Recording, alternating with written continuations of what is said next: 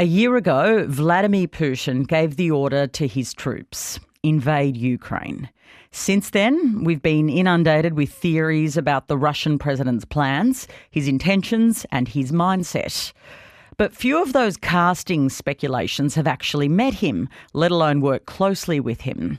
My next guest has had direct insight into what's going on in Putin's head, tasked with putting his thoughts onto paper. Abbas Galiamov is a two-time former Putin speechwriter currently living in Tel Aviv. As of 2 weeks ago, Russia designated him a foreign agent, and he joins us this morning. Abbas, welcome to the program. Hello. You worked as Putin's speechwriter twice. I think it was for 3 years overall. What drew you to that job? Well, frankly speaking, just career perspectives. I was working for him long ago. The first time it was just the beginning of his presidency, the year 2001, and nothing promised that he would become what he became. Like, he looked normal. He was speaking about modernization, democracy, and so on. So the second time I came to him when he was prime minister, and we were dealing mostly with economics, no politics at all. So he didn't look scary at that moment at all again. So there were no political contradictions between me and him. So these career perspectives were the major things. Social status, career perspective, all these things, they counted. What was the experience like? Was Putin a good manager? Well, yes, frankly speaking, he was the most logical and the most logical man I met, and very good manager who knew how to give orders, how to get the feedback, how to ask people questions so that not to appear that you're pressing on them, for them not to give you the right answers. He seemed very objective. And when it happened, what happened last year, when the war started and all these atrocities, which were clearly approved by him, I was trying to figure out how could it be that this man whom I knew turned out to that man who is committing all these crimes. And I understood that probably the answer is in his multifaceted nature, if you can tell. He's like a chameleon. He might be very different. At those times when I remember him, nothing threatened his political authority, political power. So he felt himself confident, and he didn't need to be aggressive, to be deep inside. He's not like Stalin. He's not enjoying torturing people. He's becoming aggressive only when he feels that somebody threatening his power. And recently, he was moving towards becoming more and more aggressive, more and more authoritarian, because he was losing popularity in Russia, and threats to his authority were rising constantly, more and more often. The process began at least in 2018, and after this, it was just speeding up all the time. So he just woke up another man in himself, so to say, not that one whom I remember. Again, at that time, he felt very comfortable, and he didn't need to be aggressive. Now he needs to be aggressive to preserve power. That's why he turned into a beast. That's really interesting. You are critical of the Kremlin and Putin and the war in Ukraine. When did your skepticism or questions begin? Well, it's not like, today you are not skeptical and tomorrow you are becoming skeptical. It was rising little by little from the very beginning. Actually, even during the first year, some of his things which he was doing, I didn't like them. That's why I worked for him for 1 year, and when I got a suggestion to move to the Russian opposition leader Boris Nemtsov, who was later killed by Putin's thugs, I moved to him with great pleasure. So because I was always democratically minded, and I worked with him with great pleasure. And second time again, I'm telling, when I came to him to the government, he was not political at that moment. Medvedev was doing politics. Medvedev, at that time, he seemed to be a modernizer, trying to improve the relations with America, with the Western world in general. Speaking about modernization, Putin was just dealing with economics, trying to overcome the economic crisis. So it was more or less okay, but still, some things were getting worse and worse. And in 2014, when they captured Crimea, I left civil service. I decided that I would never be in civil service in Russia again. I became an independent political consultant. And then in 2018, when I felt that they're becoming more and more oppressive, I started being more and more vocal critic of them, and I fell out. Finally, I fell out with Kremlin, with the Putin's administration. They declared me to be their enemy. So I left the country. I took out my children and I moved to Israel and started working from Israel. And in 2020, when the war started, I lost all my contracts with the Russian politicians because now the situation there is absolutely abnormal. Now Russia is moving, from the state of classic traditional authoritarianism to totalitarian state. It has not arrived there yet. You cannot tell that it's already Stalin's age, but definitely some steps are being made in that direction. And no Russian politician can afford to use consultant like me, who is so critical towards Kremlin. So it was step by step, little by little, over many years. Is Putin a man who has a clear plan or strategy?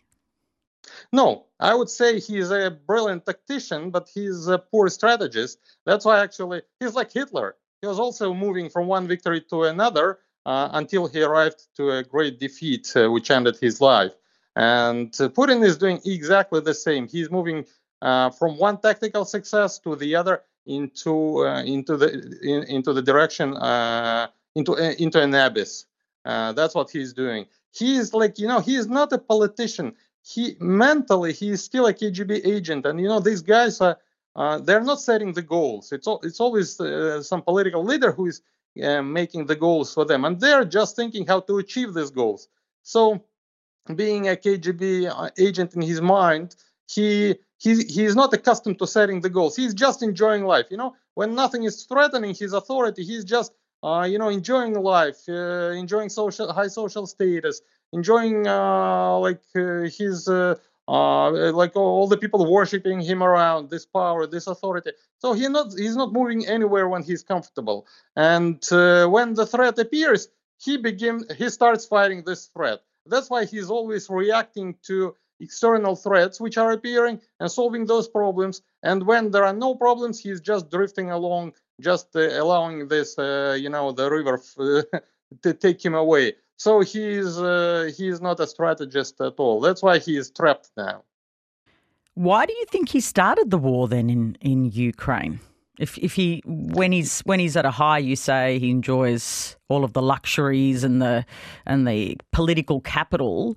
Why did he want to go down this road, this risky road? Because the domestic political situation was no longer comfortable for him. He couldn't enjoy life at that moment. In 2018, his ratings visibly started falling down. The process of delegitimization started a bit earlier, probably in 2016. It was already visible that there was demand for change appearing in the country, and in 2017. But those times it was not very visible, only experts could feel it. But in 2018, his ratings fell down and protests started. And after this, the process was just speeding up. He was becoming really illegitimate. And if all these processes continued, he would have become totally legitimate by 2024, which is the year of his next elections, and he could face serious problems with being re-elected. So, and the main problem was that Russian people, they lost interest in foreign policy. They turned back to domestic issues. They stopped paying attention to all this NATO, Ukraine, USA, and all this propaganda talks about the external enemy. Russian people started paying attention to growing social inequality, towards paying attention to declining living standards, poor economics, the degrading social system, especially healthcare system, corruption, and all these things. And so he was really losing legitimacy, and he needed to change the context of perception of Russian politics. He needed again people to start thinking about foreign policy, foreign enemies. That's why he needed escalation. I'm absolutely sure if there had been no Ukraine, no NATO, he would have found some other enemy. He needed to consolidate nation around him for the nation to put aside all the grievances which it has against the government, to put them aside and start and start looking at the enemy and rallying around Putin. So he started escalating. He needed to escalate. He started escalation, and at some point he just failed to stop in time, and he let himself be driven by emotions, and he started the war, which he obviously shouldn't have started, even from his own point of view. I am absolutely sure if he had known what the result, what the outcome would be, he would never have started that. But he was sure that it would be something like when he captured Crimea back in 2014. No blood, quick, decisive victory, and all the Russian nation is happy, rallying around him. And like this, he gets re-elected, like standing on his head. He failed. I want to talk about Putin's State of the Nation address, where he said he was suspending Russia's involvement in the New START arms treaty. You think the way it was written reveals it was added much later because of Biden's visit to Kiev. Can you explain why? Well, presidential speechwriters, they're trying to make his text, logical, coherent.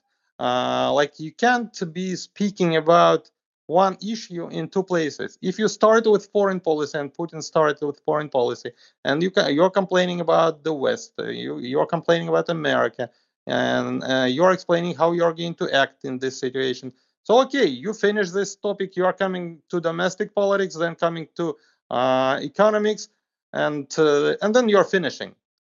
But in this case, this logic was broken. He started with complaining about the West.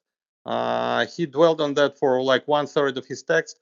Then he switched over to economics and domestic politics. He developed everything he was going to make there, promising a bright future to Russians for 2/3 of the text. And then all of a sudden, again, he's complaining about America and saying that they're going to suspend Russia's participation in this nuclear treaty. So I know their standards. They would never have done that. They would have inserted this piece at the beginning of the text. And why they didn't make this, there is only one explanation. They were making it at the last moment, and they didn't have time. Inserting this patch into the text requires more time when you're doing it inside the text. Much easier just to add it at the end. Less time is necessary. So they did exactly this. And my conclusion was that they just didn't have time for that, and that means they were doing it in the last night, in the last morning. And what made them change the structure of the text, change the text, insert the piece which was not planned? What happened the previous day? Biden's visit to Kiev. And I understand Putin. The main thing he's obsessed with is to appear strong in the eyes of Russian elites, in the eyes of his entourage, which respects him as a strong, tough guy.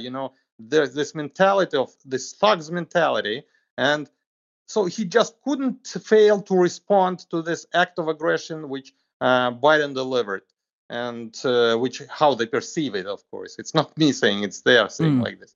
So when he arrived to Ukraine, it was like a pure act of aggression. He ignored Putin, ignored his rockets. He just slapped Putin in the face. He, like Russian propaganda was telling, well, the West is going soon to stop supporting Ukraine because the West is tired, and public opinion in the Western countries is against this involvement into this war, and soon Ukraine will be left alone, and then we will devour it. And all of a sudden, Biden arrives there, and he's like, just destroying the whole construction which Russian propaganda was building for months. He's arriving to Ukraine, to Kiev, and telling, no, I don't care about Putin. and we are going to support Ukraine till the last moment when while they're fighting. We're not going to stop this support. And of course, this is a big slap onto Putin's face, and Putin needs to respond. And then this peace appears. So I put all of these things together, and I arrived at the conclusion which we're discussing now. Thank you so much for sharing your insights with us this morning. Thank you. Find more great ABC RN stories that take you beyond the headlines on the ABC Listen app.